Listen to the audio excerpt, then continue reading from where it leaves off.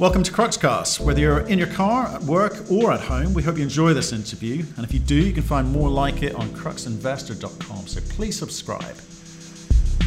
We speak today to Andrew Bowring, CEO of PRYM Mining. They're a TSX-listed explorer and developer with assets in Mexico near Sinaloa. When we spoke to them in December, their plan was to get into early production from a shallow pit and use that to fund their future growth. Things have changed, new business plan, and that seems to be let's get to 3 to 5 million ounces first. They're also looking to introduce some strategic investors, a few names which may delight, and also some changes to the board which may surprise. Enjoy the podcast. Andrew, how are you, sir? I'm very good. And yourself? Yeah, all good. We're all good here. Whereabouts are you? I am. I'm in Burnaby, British Columbia, right beside Vancouver, and I go to work a couple days a week and a couple days a week work from home. Yeah. Well, probably 5 days a week. Beautiful. So it's business as usual for you guys, right? But you can't travel down to South America, I guess. No, our crews are in the field working. In fact, we put out some news today that crews were back in. They had a break for Easter and they're back in the field working. And all the engineers and geos are working from their offices, and it's, full steam ahead. I guess we got to get used to a different type of working at the moment. I wonder what it's going to. I'm intrigued as to how things are going to change when we all have to get back into the post-corona world. We shall see. We shall see. Why don't we kick off? If you could give us a 1-minute overview of the business, then we'll pick it up from there. Sure. Well, PRYM Mining's a gold exploration and development company. We have a wholly owned project in western Mexico called Los Reyes. We've owned it for about a year now. We bought it when gold was $1,260. We got a really good deal on it. We've assembled a lot of data. Maybe 25 million was spent on the project over the years, and it was kind of orphaned, or it wasn't really. I just want to say it was kind of overlooked, and we realize there's some value there, and now we're proving that to the market. We just announced a really big resource April 2nd, and we see a lot of blue sky there. We think it's a multi-million ounce gold silver deposit. Yeah, okay. I want to thank you for that, but I want to talk about the plan that we discussed back in London, which was basically about getting into rapid production to be able to finance the future growth of the story. It seemed very interesting to me. I know you personally put a lot of your own money into this. You've got some quite good names associated with this company now, some pretty big names, and we'll talk about those in a second. But tell me about your business plan then, and has it evolved, or has it had to evolve, or have you chosen to evolve it as you learn more about what you've got? Okay, so when you and I first met, this was a 500,000 to 600,000 ounce gold silver deposit globally, and there was probably 200 to 250,000 in pit ounces.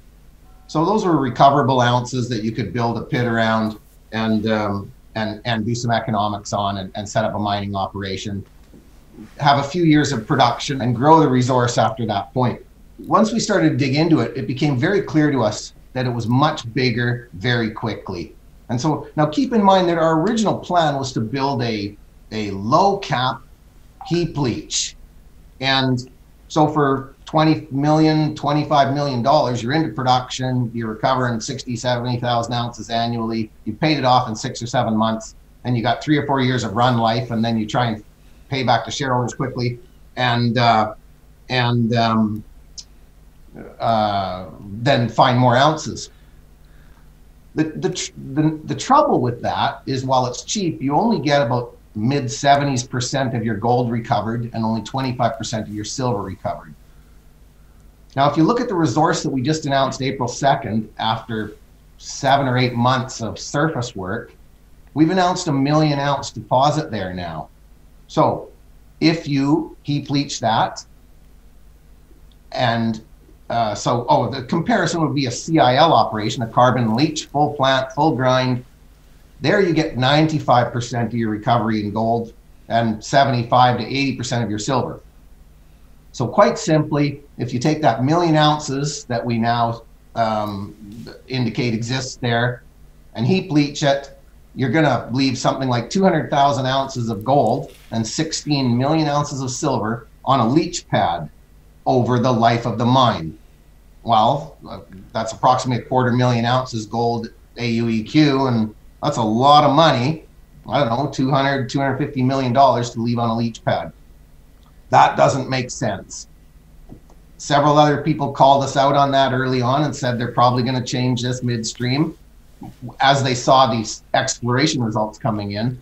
And they're right. It's much larger.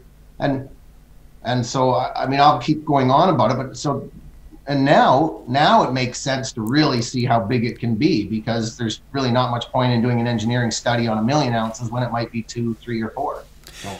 Yeah, so you have, I mean, I kind of got the sense that some of the names that you've kind of pulled into this project made me suspect that perhaps you've got something bigger than you're letting on to us. So you've had to change plans. So that plan was about getting an early production, early cash, small, but I say inefficient. You're now, I guess, telling us that you think that the drill results that you're pulling out of the ground are giving you good indication that you think this could be a much bigger project. Can you give us an idea of the information that you got? I know you made your announcement on the second with regards to the resource, but what do you think this potential is, or what are you doing about discovering what the potential is? All right. So on April 2nd, Stantec, where our engineers had been involved since late November of last year, we announced 833,000 ounces gold equivalent measured and indicated, and another 270,000 ounces inferred. That's an in-pit resource. So that means it's had basic economics done around the resource. So it's modeled at 72% recoveries of gold and 25% recoveries of silver. It's modeled at 45 degree pit walls. It's modeled at $13.20 gold and $16 silver, with your 3-year averages. So the economics have been played into that now. Well, by announcing that resource, we said, here's 833,000 ounces measured and indicated and 270,000 ounces inferred. Because of 43-101, I can't combine them, but I can tell you that given they're in pit and what we know about the modeling, we're likely going to be able to upgrade with a few drill holes, all of that inferred to the measured and indicated.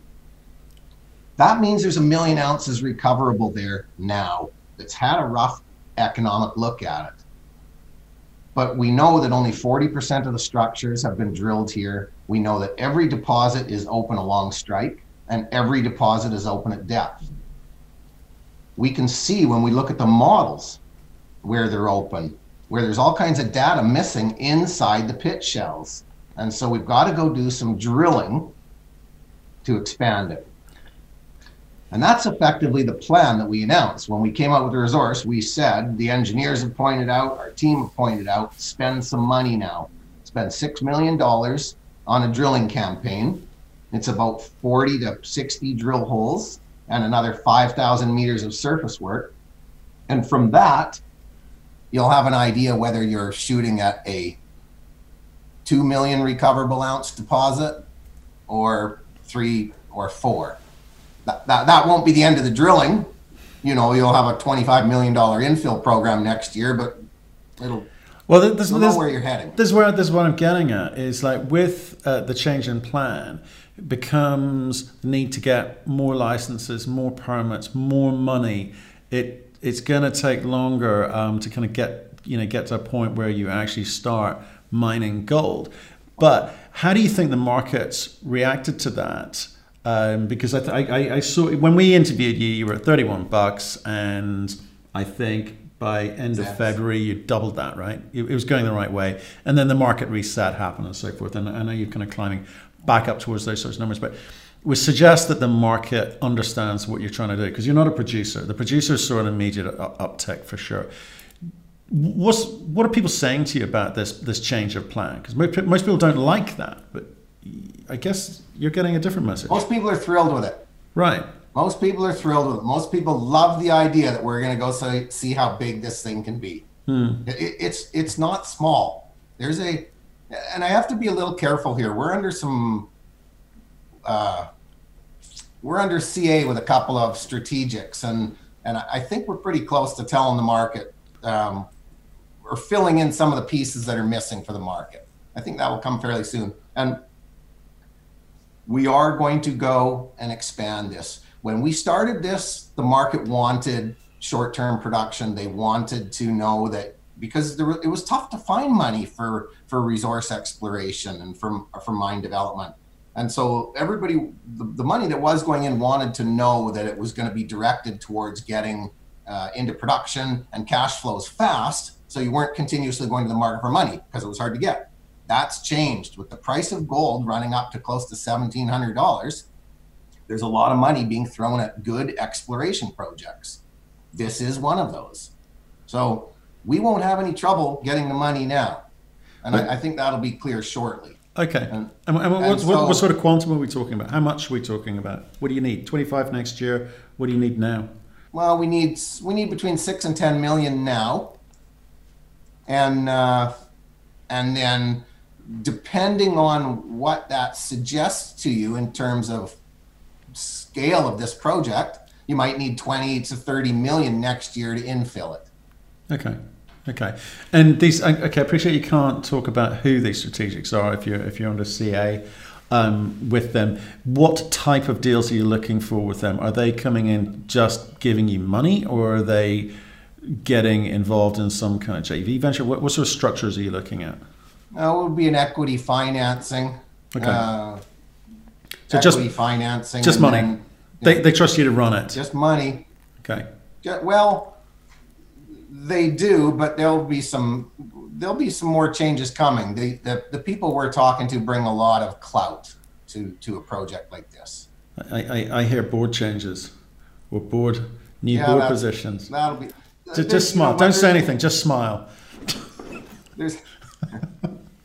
Right. Okay. Yeah, okay. So with the truth is, I'll just tell you one. Here's the other thing. I as much as I love this thing wholeheartedly. I'm its biggest shareholder, and when I first started this, I only wanted to be the interim CEO, and I suspect that over the foreseeable future, we'll bring somebody in that's extremely more capable than me at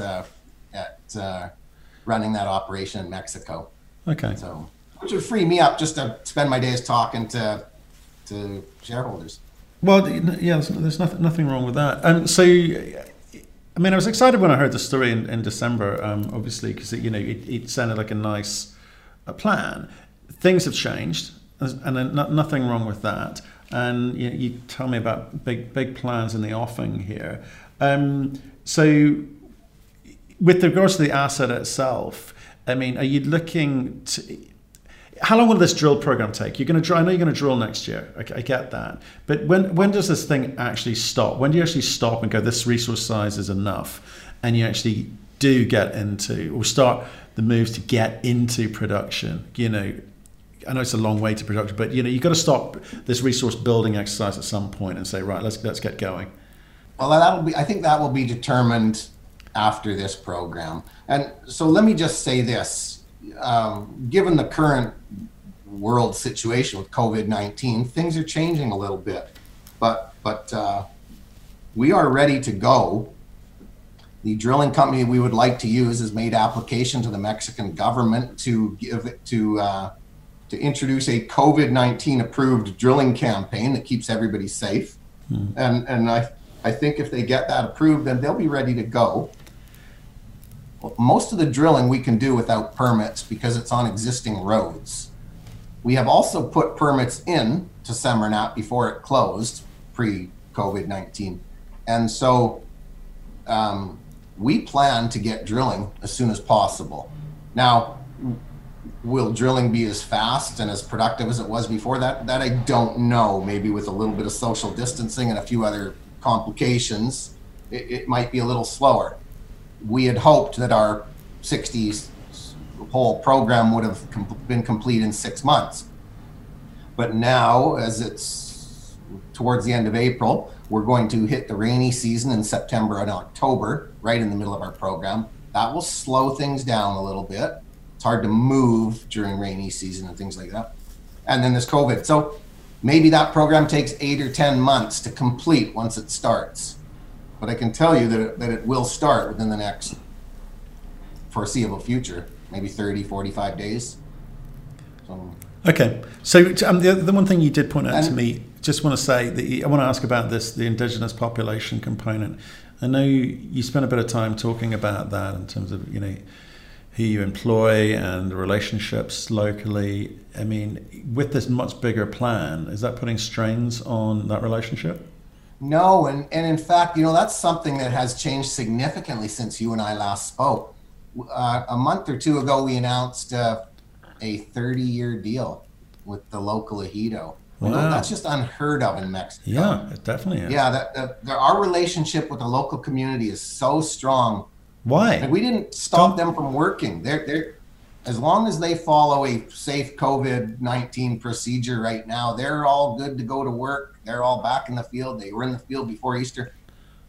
But that deal with the ejido provides safety for anybody. So if a major wanted to come and take this thing out along the way, they'd feel pretty secure in that, because we've signed a deal that takes us all the way through exploration, development, and production. And it's just, you don't usually get that. No, so it's pretty impressive, actually.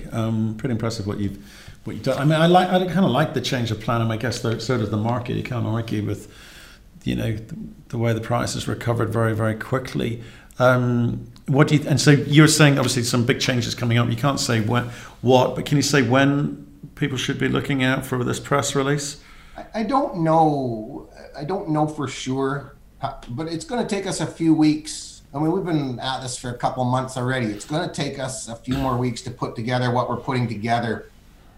And I think that I think our share price holds here right now because there's financial risk in this company. Let's face it, it's got 900,000 in the bank. That's it. It's got enough to get through the rest of this year, no problem.